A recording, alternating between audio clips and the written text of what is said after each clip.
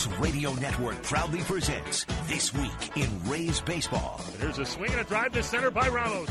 Back at it goes Ellsbury. To the wall. It is gone. Wilson Ramos with a 2-run home run, and with one swing of the bat, he's given the Rays the lead.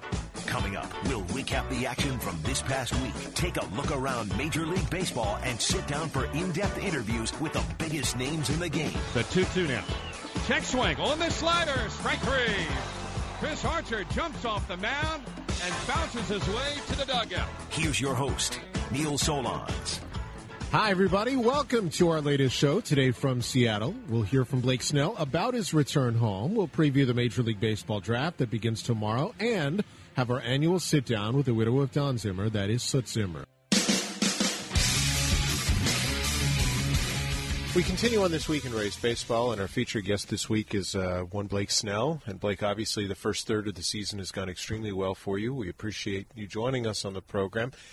We're now a day away from the Major League Baseball draft, and does it feel like 7 years since you were drafted? No, not at all. It's kind of flown by, honestly. I remember the day was awesome, but it's honestly been a long time since I remember that day. What do you remember about it? Just family, friends. I remember that I had Little Caesars pizza, soda with all my friends and family, and yeah, it was cool. It's kind of weird just thinking about all the people that were there, the people that have stayed with me throughout that time, the people that have just faded away. But no, it was very cool for me, and it's just, it's weird to see how long it's been. It's a pretty vivid memory if you can remember Little Caesars pizza, because I don't know about you, but that usually doesn't stick out. No, I remember it, but it wasn't that good. But at the time, I guess it was good. Tell me this. What advice would you give, whether they're with the Rays or any youngster in the state of Washington or anywhere, who's starting their career out of high school? What are the things that you know now that you wish you knew then?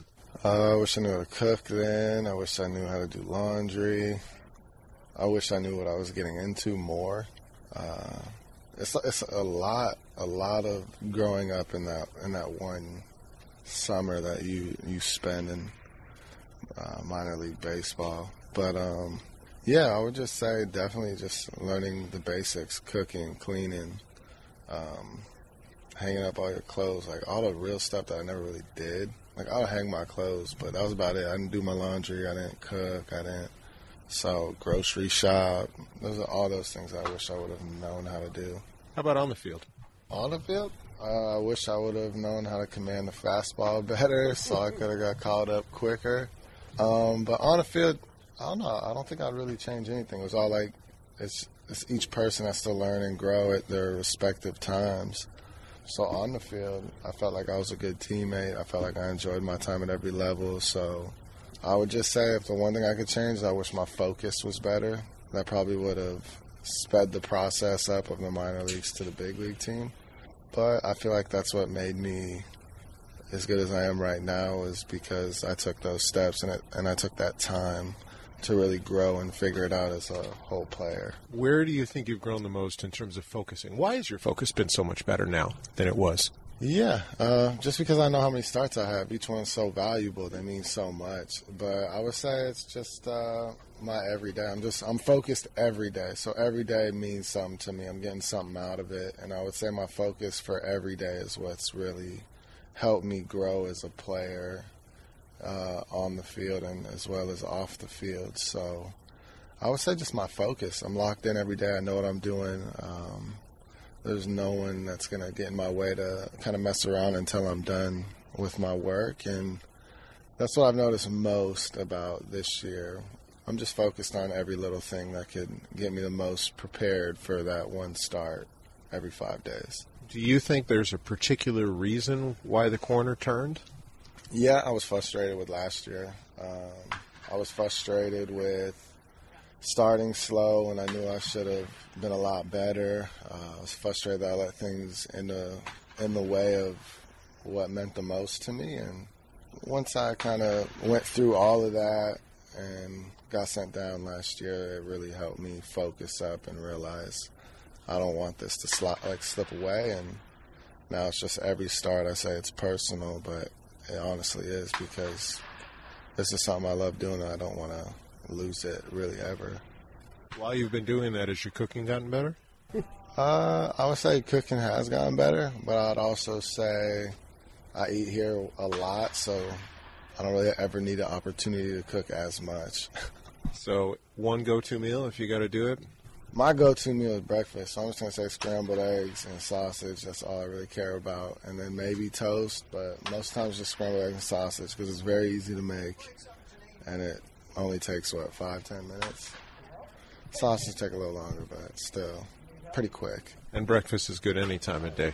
Breakfast is the best. I'll eat it anytime, anywhere, yeah. I'll eat it 1 a.m., 7 p.m., whenever. It's the best. So the team is in Seattle now, which obviously is your home area. What is the one go-to place that you miss most about Seattle, and why? I got to say 2 places because they're my go-to. But number 1 would be Spiro's Pizza. It's just Italian food. It's my favorite place to go. It's in Shoreline. I go there every time I come back home, or when I'm home, I at least go there once a week. It's my favorite spot. And then Wing Dome every Monday. I go with a bunch of my friends. It's always been a thing we've done. And the wings are just amazing. What also do you make Seattle special, and why? The weather, family, friends, my dog. It's where I bought my house. There's just so much. I love the weather. I love cold. I love going through the seasons. And I like that I'm like 25 minutes away from the city, so I can get there whenever I want. But, yeah, I would just say there's so much to do. The hiking's good. In the summer, jet skiing's really fun. Boating's fun. But I won't get to do that in the summer much. But, yeah, I like the winters. I like the falls. And I like just the people in general that are there. If there were one thing that you like about Tampa Bay most, what is it about the area? I honestly don't really go out too much. So I would say I like that it's hot. I like that it's warm. I like the beaches. So that would probably be my go-to is the beaches. But outside of that. Not found a hiking spot yet? No hiking spot. I haven't really. Well, it's the season, so my body's really just focused on season. So when I'm not playing, I'm usually just sitting at home doing nothing because I just want to rest for the next day.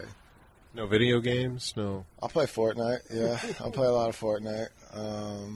And then I'll just listen to music, download music, but nothing too crazy. I mean, I'm just getting ready for the next day. In the off season in Seattle, I have all that time to go do whatever I want, so it's a lot different. Walkout music. Why you've got what, Meek Mill still? Why? Tell me why that's your go-to. I don't know. There's something about I feel his energy and how fired up he is through the song, and I like it. I honestly never really listened. Like, I never listened to the song ever. I listen to more, like, mellow music, but that song, I guess, I like the beat that it has. I like how it makes me feel before I pitch, and I guess that's all I need to like a walkout song. I didn't know if you had, like, if there was another Seattle artist of choice, if you had to choose one that would be a go-to for you. Yeah, for a walkout song, I feel like it has to be a little more, like, up-tempo, personal. Got to be kind of mean, and I felt like that song he's kind of going through something, so I liked it. But if it was a walkout song for, like, me waking up or something, or me playing Fortnite, it would be a lot more, like, low-key, funny, just free-spirited in a way. Are you good, by the way, at Fortnite? And if not, who in that clubhouse do you know that is good at Fortnite? Yeah, I want to say I'm good. I would say I'm great at Fortnite. But in the clubhouse, all the guys play PS4, so I play Xbox. So it's hard to really tell who's good and who's not. But I've heard our clubby Jonah is pretty good. I've seen him play. I think he's okay. I'm not going to give him the credit he wants. But I think he's okay. But if we play more, I might give him a little more credit. You deserve credit for the year you've had to this point. What has Kyle Snyder meant to this year? Well, Kyle Snyder, for my whole career, has meant a whole lot. So for this 1 year, I mean, it's the same thing. It means the world to me. But, no, I just like the chemistry we've built, everything that we've gone through. It's personal to him. It's personal to me. We're both on the same page. He cares about my career as much as I do. But he cares about it, me being healthy, me producing. Good or bad, I like that he's always looking to get better. He's on the same, like, that's kind of what started me on I'm just focused on getting better, because it's true. I'm looking at all the bad that happened in every start and focusing on making it better, making the next start that much more sweeter for me. But still, I think you can never really be satisfied with a good or a bad start. You just got to learn from it. You got to grow from it and make sure that next start's that much better. This year is a success for you if what happens the rest of the way? Yeah, if I stay consistent, it'd be a successful year. But I would say as long as I continue to grow, continue to build, I just want to become the player that I know I could become, and I know it's going to take a lot of time, and I'm willing to put all the work in to see that happen. But at the same time, I would just say consistency is everything. As long as I stay consistent, I continue to build in the right direction, then I would say this year is going to be successful. I know for Arch it meant a lot to get to 200 innings, and you're a long way from that right now. But is that one of your goals this year, or do you have any specific goals other than making all your starts? Yeah, I mean, making all my starts, staying healthy is obviously number one. If I'm not healthy, I can't do anything past that. But 200 innings is what I've had my mind on, because Arch always is giving me crap for it. So he says, if you get 200 innings, then you can talk to me. So I'm trying to talk to him, so I got to get to 200 innings. I know he's going to get there as well, so we're both pushing each other to get 200 innings, and we both can talk about when the season ends how it feels to both of us. And if I were to sit down with you 5 years from now, what do you hope you've accomplished by that point? I hope I'm starting to be the player that I want to be. I hope all the goals that I've set I've completed and done. But yeah, I just want to keep getting better and keep moving in the right direction of where I know I want to be at the end of my career. So in 5 years, I just hope I set a good foundation to do that. Well, so far so good on this year. We appreciate some time today on This Week in Rays Baseball, and I hope Seattle's been good to you this week. Appreciate it. I'm sure it will be, or it has. That is Blake Snell joining us on This Week in Rays Baseball, and we continue in a moment. This is the Rays Baseball Network. Welcome back to This Week in Rays Baseball. I'm Neil Solondz, today from Seattle. It's been an interesting week for the Rays. It included Nathan Eovaldi's return and much more. Joining me to discuss the week gone by, Mark Topkin of the Tampa Bay Times. We usually have the pleasure of having him live, just never for me, live and in person. How are you? I'm doing great, Neil. It's awesome just to do this face-to-face. I mean, we get to hang out a lot today from what I hear. Yes, we do. So let's get to what I thought was probably the best story of the week, and that's Nathan Eovaldi's return. How special was it, not only that he got back, but how well he pitched? Well, I think, both. And really, kind of if you take it from both respects, I mean, he was so close at the end of spring training. He was ready to go, and then he was about, on a schedule to come back around the third week of May, and then he had the little issue with the side. So a couple things that kind of deterred him. So just to get him back itself was cool. But obviously the way he pitched and, the fact that Kevin Cash just had the incredible gall to take him out after 6 no-hit innings. And that was a great return. And I think for Nate Eovaldi, the little Dallas Braden accusations aside, which seemed kind of out of place, I thought everything else for Nate Eovaldi couldn't have gone better. And now it'll be curious to see, he basically told us, I know you were standing there that day in the Oakland Coliseum clubhouse, is, okay, the spectacle's over, and now he's ready to just go back and pitch on a regular rotation, and that turn's going to come up Tuesday night against that Max Scherzer dude. Yeah, not a bad second opponent that he's got to face, and it comes in a week which has been really wacky. I mean, the Rays first win 5 in a row, and now they've dropped 3 straight, and I mean, what Sleepless in Seattle was 25 years ago, but it seems like that long since the Rays have won at Safeco Field. I would have bet so much you were going to make a Sleepless in Seattle reference. And next we're going to hear about You've Got Mail, right, when you use your AOL account. Yeah.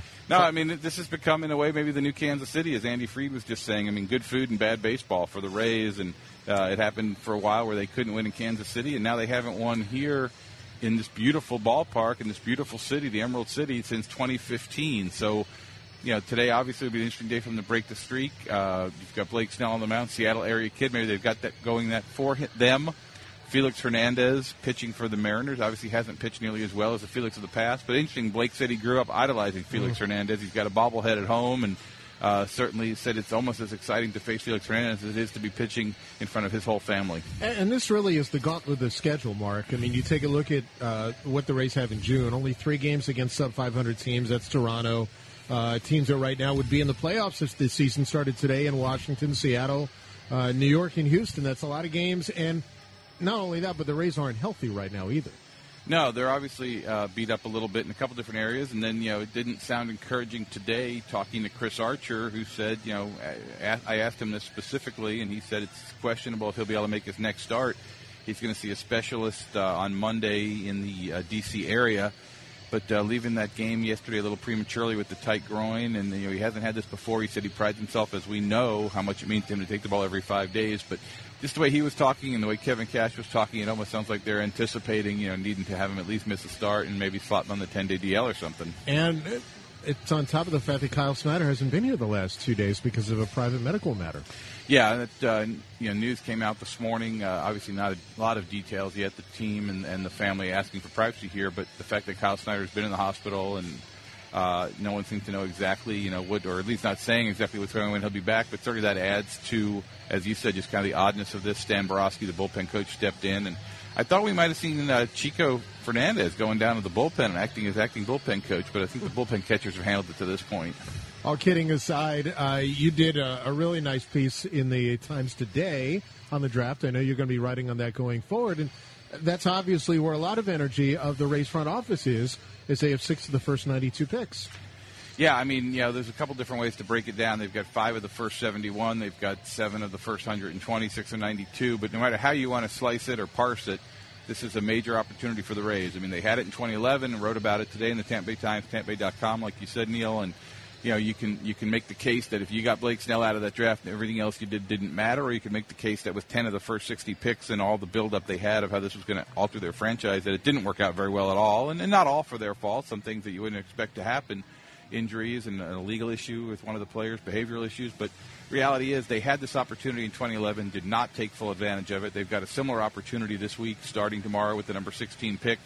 I know you and I have both spent a lot of time talking to Rob Metzler, the amateur scouting director, and the staff. They feel confident. They've changed their procedures a little bit, their policies. They've, kind of trying to find the sweet spot between the data-oriented approach and the old eye test from the scouts and try to figure out how to best apply that. So I'll be curious to see how they do. We obviously won't know, no matter what the experts say on Monday or Tuesday night. We'll know 2 or 3 years from now when we're sitting here in Seattle and you and Andy are again going over your pregame notes like in 2020 maybe or so like that. Who knows? Well, we know this. It's good reading in the Times. We hope people take a look at it, and we appreciate some time on This Week in Rays Baseball. Cool. I didn't realize you got so dressed up for radio. The top hat and tails is amazing. That's Mark Topkin at the Tampa Bay Times. Before we continue, let's pause for station identification on the Rays Baseball Network. This is 620 WDAE St. Petersburg. WBTP HD3 Clearwater and 95.3 FM. Home of the Rays. Mark Topkin mentioned the Major League Baseball draft, and he also mentioned Rob Metzler, the Rays Director of Amateur Scouting, and I asked Rob to explain to fans what the final hours before the draft are like. I think the final hours are – our draft board is in pretty vague term, but is in pretty good shape. We try to do everything we can not to have any late emotional decisions. We try and factor all of the looks that we've had on the players, all of the different perspectives that we get from different parts of baseball operations to come to a board that we feel at this point is pretty stable. And the last few hours is often about communicating with those options we think might be available and making sure as things speed up, it is 5 minutes. I think maybe this year it's 4 minutes between picks, but that 4 minutes does go. It seems slow, I know, on television. My wife says it's slow, but for me, it's going pretty fast. So making sure that you're in a good position so that when it's time to make a decision, you have all your details lined up. On paper, it looks like at results, your last couple drafts have gone fairly well. How have you felt about the last couple drafts, and are there things that you're still changing within your processes to make sure you give yourself even a better chance of being successful going forward? We're always changing our process. To answer your second question, our process, we are relentlessly pursuing different ways to improve. That doesn't mean I wouldn't say those are broad strokes. We are more fine-tuning. As scouts, we are constantly looking at types of players we might be undervaluating, types of profiles we might be undervaluating. The picture that is, the baseball player, the complete 100% picture, what percentage of that player do we actually truly know? Trying to increase that percentage between makeup, between physical projection, all of the different things that go into future success. We're trying to increase the portion of that pie that we understand at all times. From an analytical viewpoint, looking back at trends within the draft to see, if there's anything that's going to tip the scales in our favor at all. We are constantly looking for those things. So that's the answer to your second question. I think you also asked about how we feel about how 16 and 17, and I guess those, that's specifically what you asked, but I kind of look at it as our department as a whole, and I've been very involved for some time now. So I think the public view of our farm system is good.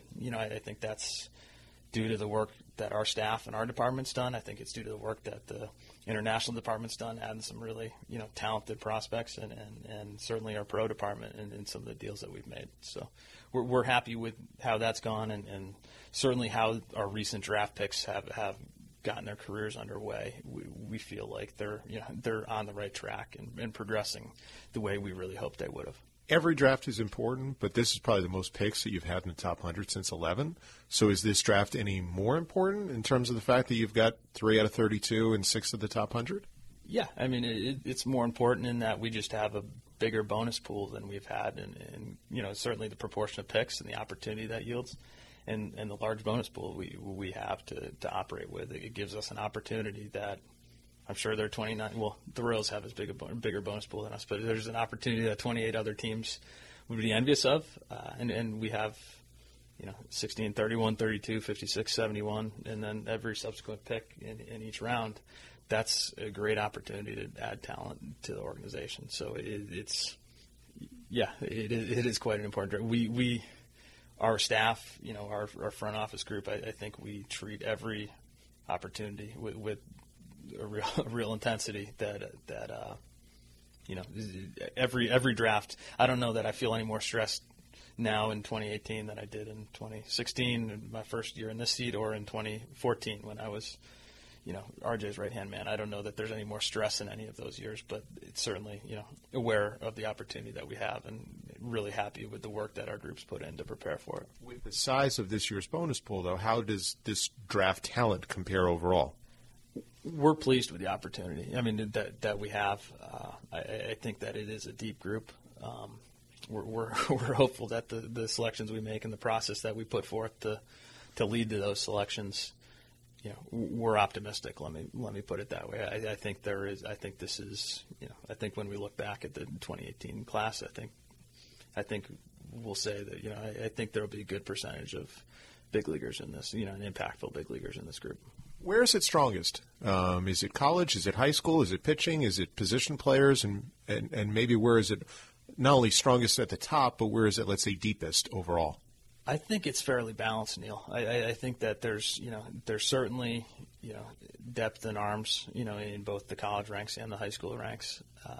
There is, and there's some really good, impactful position players and profiles, both from college and from the high school ranks. So, I think that it is balanced, and I think that it's fairly deep, and I think it should, hopefully our board's in a good position where the ones that we think are tops at each one of those picks and opportunities that we have, hopefully, those guys pan out as well as we hope. You obviously follow this a lot better than I do, so tell me from a state perspective, it seems on paper that there are a lot more in-state kids, whether they're at colleges in Florida or whether they're high school kids in Florida. There seems to be a lot more upper-level talent. Is that true, or is it just perception hearing a lot of names? I've spent more nights in Florida this year than I have in recent years. So yeah, I think that Florida is always a strong state, but it is absolutely, it's been a good year here locally, both college talent, at the major universities and some what I'd probably term mid-majors, the talented kids, and then the high school group is there's some really talented position players and pitchers amongst the high school group. So it's been nice to, and again, we have high expectations for the state of Florida, but certainly this year they've met it. Whether they're your 16th pick, your pick, before 32, how often do you get to see those kids you personally and how much of your staff, how many different eyes are laying looks on those guys that you take with those higher level picks normally? On average, I would say that we will have 7 or 8 evaluations on those prospects that are in consideration for those big investments. Personally, I will have seen, I'm very active in the summer, summer showcase tour, for the high school kids and the Cape and Team USA for the college kids. So generally, I will have seen those kids 2, 3, 4 games, throughout the spring to add to a lot of footage, during summers leading up to it. And that's similar to the rest of our staff, so that when they submit an evaluation or they come into our draft room to talk about their beliefs in a prospect, it's not just on the single game that they saw. There will be a depth of looks at that prospect, so that we know as much as we can, and have as much certainty about where the kids are right now. And the size of the bonus pool you have, does it allow you to be any more creative in terms of acquisition of talent than, let's say, you can in other years? Sure. Yeah, simple answer, yes. I don't know if the draft board will yield that strategy. If there's some years that it makes sense to, you're going to have a quote unquote slot selection, bing bang boom down the board. And other years there might be an opportunity that yields itself one way or the other, where it's not as straightforward how things play out. We are in a position of strength, and that's a good opportunity. And that's the Rays Director of Amateur Scouting, Rob Metzler, joining us now on the phone for some national perspective on the draft is one Jonathan Mayo of MLB Pipeline and MLB Network. Jonathan, thanks for joining us. Always a pleasure, Neil. We spoke with Rob Metzler earlier in the program, and obviously the Rays are in an interesting position this year because they have 6 picks in the top 100, including 16, 31, 32. How deep overall is this year's draft, and is this a good draft to have such a plethora of picks in that area? I think it is, actually, and that, to me, the strength of the draft is its depth and not necessarily its elite level talent at the top. There's been a general lack of separation. Certain guys have had, there's been some injuries and things like that, so there's a bunch of question marks. So for me, it's a good year to have a lot of picks, have picks sort of stacked up at the end of the first round, or even in the middle of the first round like the Rays do. Because I think that this is one of those years, Neil, that the pick that the Rays get in the middle of the first may be good as the pick the Reds get at 5. I don't know that there's that much separation between there and then it filters down. So I think there's going to be a lot of talent for the Rays to choose from. Of course, fans of Rays draft history should note that just, as they well know, just because you have a lot of picks doesn't mean that you succeed with them. No doubt, and we go back to 2011 where they didn't and weren't able to hit on a bulk of those choices. But right. You take a look at their last couple drafts. Obviously, Brendan McKay is performing extremely well at the top of their draft. Michael Mercado made a very good impression and should be in Hudson Valley this year. In 17, Josh Lowe has done fairly well from the 16 draft, and so have several others. And you've got Joe McCarthy, Brandon Lau from the 15 class. So they've done better recently. So maybe their processes are a little bit different. Where is this draft strongest in terms of its depth to you?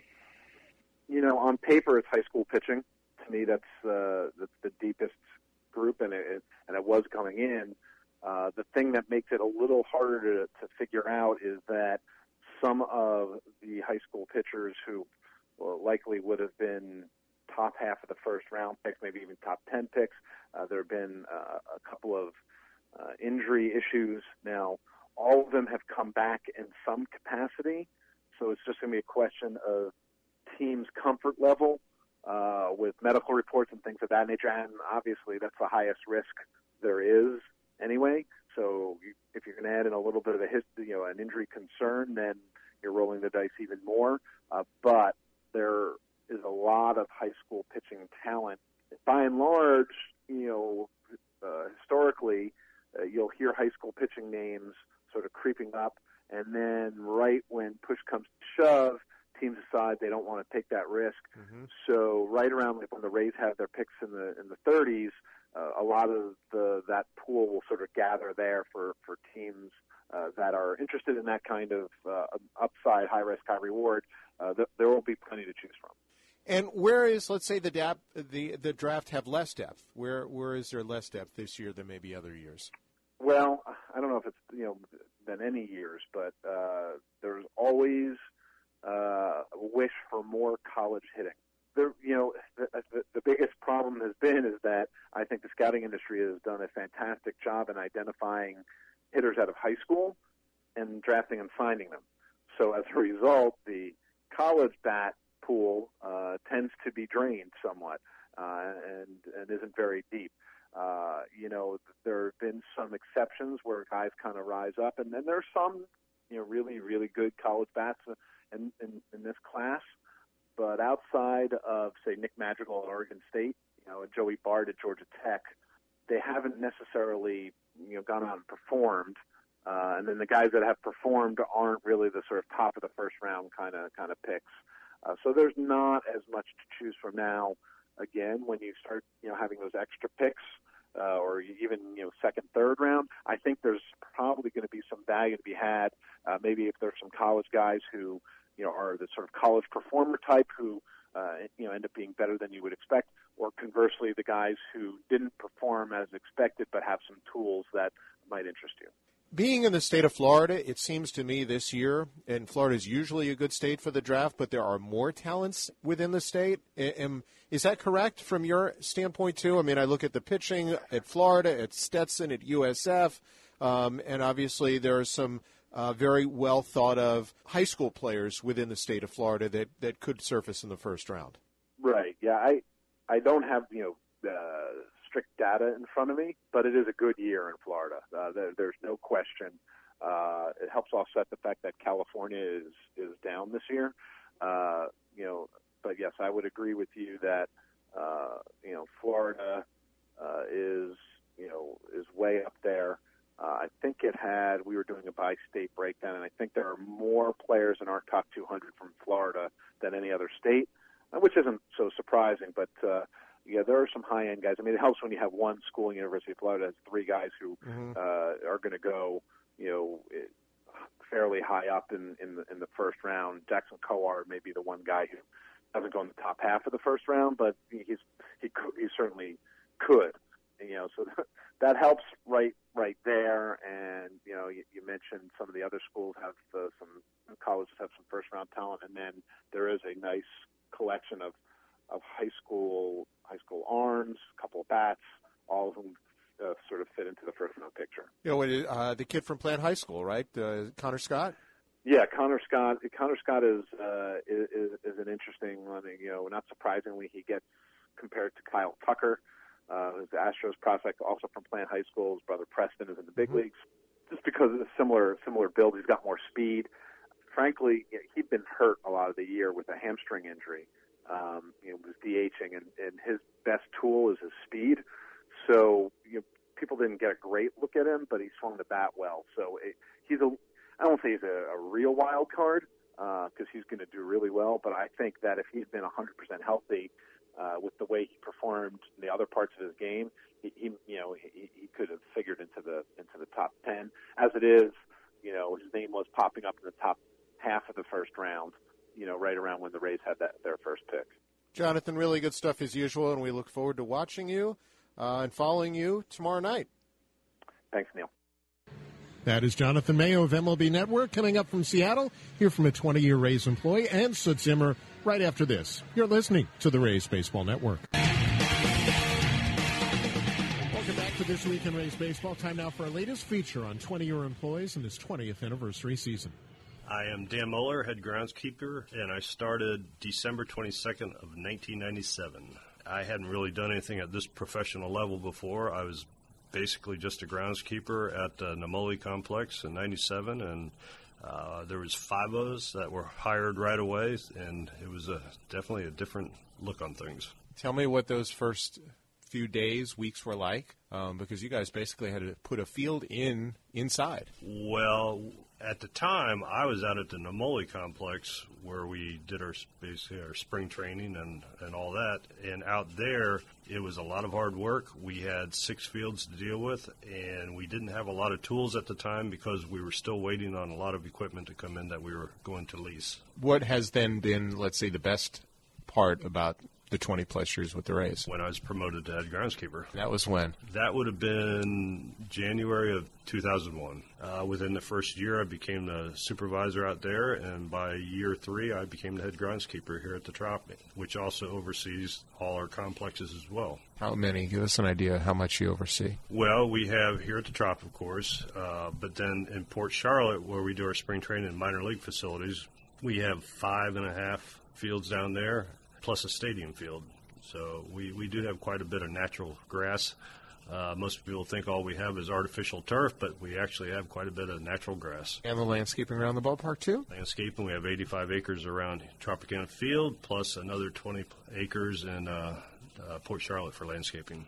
Is that what you would consider your greatest accomplishment? And if not, what has been in working for the Rays over the 20-plus years? I'd consider that my greatest accomplishment with the Rays is probably not one of the – I mean, it was a great accomplishment, but when we went to the playoffs in 2008, that was probably the most fun I've had. I'm sure you have some fun stories, some involving you, some involving others. What's one that sticks out to you that you'd want to share? Well, Rick Naif could probably come up with a lot of them, but probably my best times were with Tom Foley, who was always interesting to be around, and we, especially in the early days, first day I met him was probably the third day on the job back in 1997, and with the 5 of us standing there at attention, meeting Tom Foley, we all had beards, and at the time there was a no facial hair policy, so Tom Foley said we all looked great, except he expected the beards to be gone by after Christmas, and of course they were. Now we've kind of gone back to being able to have some facial hair, so I enjoy that part of it. And that's Dan Moeller. Congrats to him on his time with the Rays. Few employees, though, have had an impact on the Rays as Don Zimmer. On the eve of the anniversary of his passing, I spoke with his wonderful widow, Soot, in our anniversary conversation, an annual conversation about how quickly the time has flown by. Oh, definitely. In fact, I keep bringing up how fast time flies. And I don't think it is just because I'm old, and I am old, because I talk to my grandkids, and they say the same thing. I cannot believe it'll be 4 years that Don is gone. It just is amazing. Tell me some of the things that you've done in the past year, because I know we do this on an annual basis, and there are a lot of ways that Don is recognized and remembered, and I think all in good ways. Oh, I appreciate that. I am indebted to the Rays forever, the way they have kept his name in the limelight in a certain way. They do that Clearwater for Youth Scholarship, and then I come down to the Trop and present it. And then they have the MVP award at the end of the season, and I go to the luncheon for that. I appreciate that. But for myself, if anybody came to my condo and looked around, it looks like a museum for Don Zimmer. And don't think I did all this after he passed, because this was all here a long time ago. So every day I look and I can see his face. So he's with me every day. And that's nice. I do appreciate the Rays keeping his name, in the forefront and doing the things that they have done. And I'm sure he's not, the Rays aren't the only one, too. I mean, there are a lot I still remember, it seems like yesterday, and the draft is coming up here on the 4th. I remember Bud Selig, when he was still commissioner, talking about Don right after he passed and kind of saying, hey, if you guys are like Don was, you're going to be pretty successful, in so many words. Yes, when I saw that, that was very nice that he did that. I don't know. If Don was here, we'd say, pretty good for a 235 hitter. That was his biggest thing.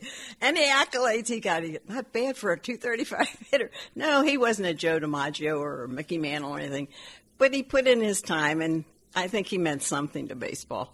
I think one of the neat things about coming here and chatting with you is, just looking around the room, too, and seeing are there things that of all the things that are in this room that stick out to you? What are your favorites of photos or memoirs or memories? Well, I know that picture over there that you're looking at with his picture that was given to him by the Yankees when he was in baseball 50 years.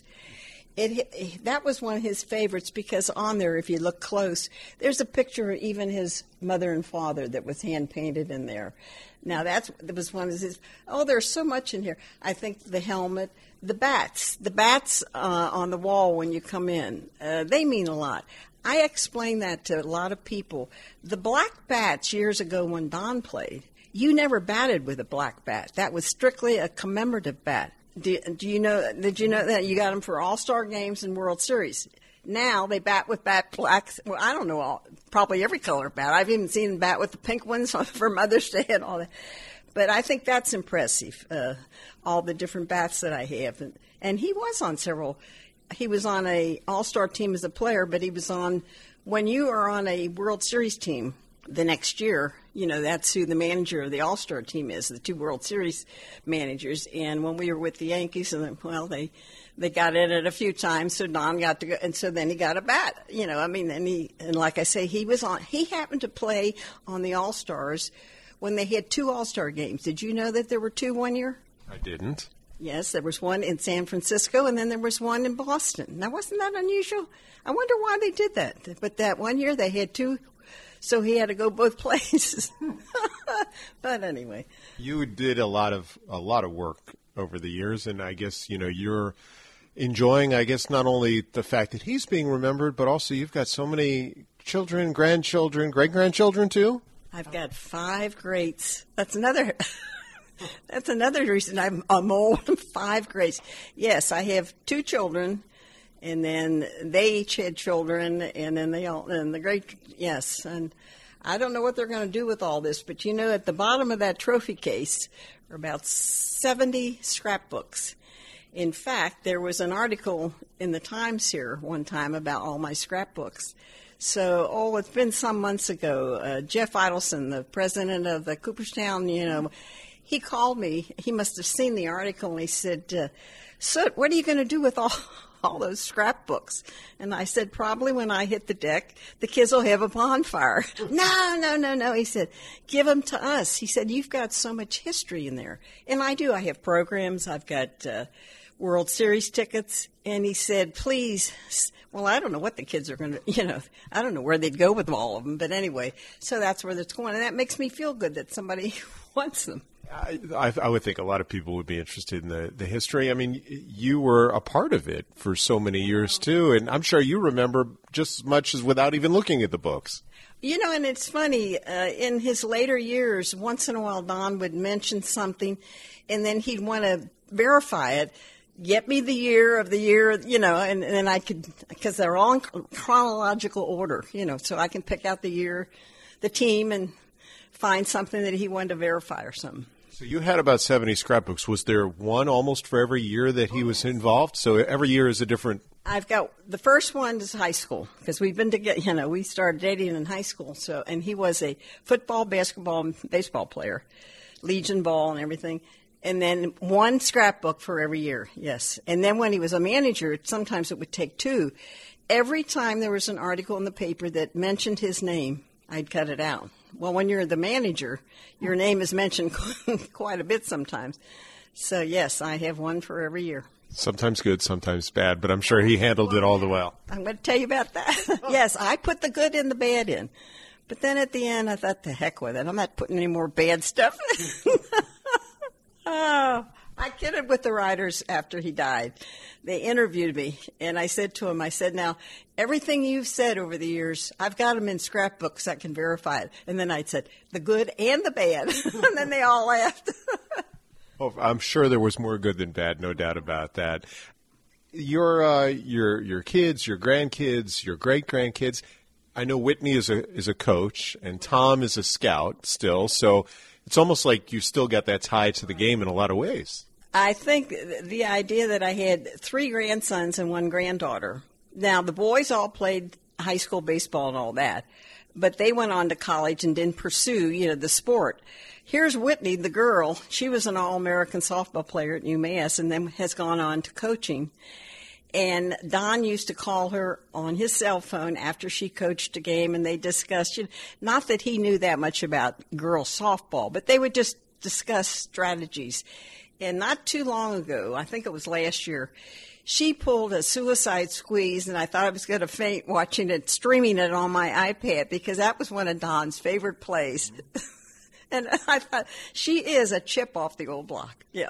The game has changed a lot. I think we talked about that before we started recording. I wonder in today's day and age whether she would be coaching softball or whether she actually could work in a front office in baseball, because you're starting to see so many more women as pioneers, being members, hire members of front offices. Oh, that's true. But I mean, I know she loves what she's doing right now. And she just had one of her girls become an All-American. And she's proud of her girls, and she has fun doing it. And they have you win and you lose. You have heartaches like everything. But that's all part of the game. No doubt. Don spent 66 years in the game, and that's why his number, for fans who don't know, is on our wall, and that's why it's 66. What's the biggest thing that you want? Because as we get, it doesn't seem like 4 years, but there are fans who may not know who Don was and should know who Don was. What's the biggest thing you want them to know and should know about him? I think the reason Don was remembered so much is because he seemed to be, somebody said he was like a Forrest Gump. He was always in the right place at the right time for different things to happen. I mean, to think that he played with Jackie Robinson, and now we have a Jackie Robinson Day, and the numbers retired everywhere, and things like that. And I'm trying to think of some of the, he was at Yankee Stadium and witnessed 2 perfect games, one sitting in the stands as an American Legion player that had just won the national championships, and they got to go to New York to watch the Brooklyn Dodgers and the New York Yankees play in the World Series. And I often think of that. Here he was, a 16-year-old kid, never dreaming that someday he'd play with the Brooklyn Dodgers and be with the Yankees. Now isn't that, I mean, there's another unusual thing. I don't know. Don was a great storyteller, too, and I think a lot of people remember all his stories, that he told. And he mentored a lot of young fellas. And, when I've got a book after he passed, somebody sent me a book that they took all the emails that were on the Internet and all the quotes for Don. And I've got not a scrapbook, it's a... something of that nature. Well, anyway... It's 2 inches thick. I didn't see any of those. So that was so nice that somebody did that. I don't know. He was well known for being a good guy, I guess. Yes, well liked to tease. I think there's no doubt about that, too. Oh, Don, he had fun.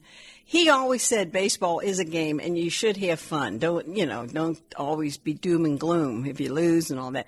You got to have fun. But then, he took it seriously, too. But yes, he loved the game, or he went to state. And I don't know, if people realize why that's 66. That's the number of years. Somebody started it. I think it was even before he came to the Rays. They started changing his number on his uniform by the number of years he was in the game. So it started in the 50s. And then when he got here, Westy was the clubhouse guy, and he kept changing it. And of course, the last year it was 66. So that's where the 66 comes in. And I think the wonderful thing is you've got some vibrancy about you still, and enthusiasm for the game that, I think permeates. And I think it's important for people to see that, too, because you had to do so much during all of this time for him, with him, for your family. I'll tell you. There I was sitting last night watching the Rays game, and it was a good game, too.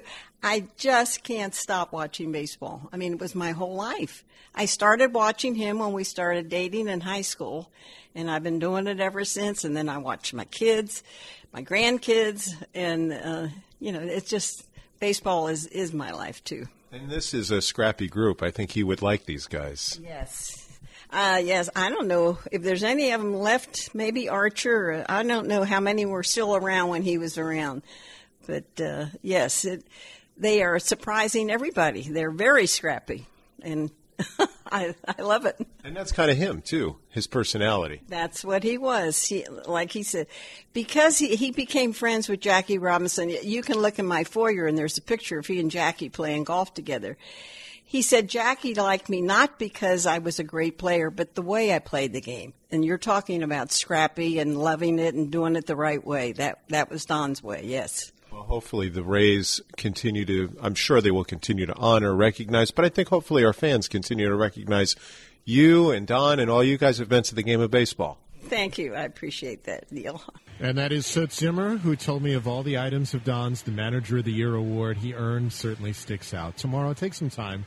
Remember, a great manager, a terrific coach, player, and baseball man as well. Special thanks to all of our guests, especially Soot Zimmer, for coming on the program. If you ever have something you want to hear on the show, all you have to do is tweet me at Neil Solondz. Now, next week on the program, you're going to hear from catcher Wilson Ramos about his return to Washington to take on the Nationals. We'll also have a full recap of the Major League Baseball draft that begins tomorrow. Special thanks to my producer today, Jason Behringer. Neil Solondz saying stay tuned. Rays trying to win a game in Seattle against the Mariners and salvage the last of 3. The pregame show is coming up with Steve Carney next on the Rays Baseball Network.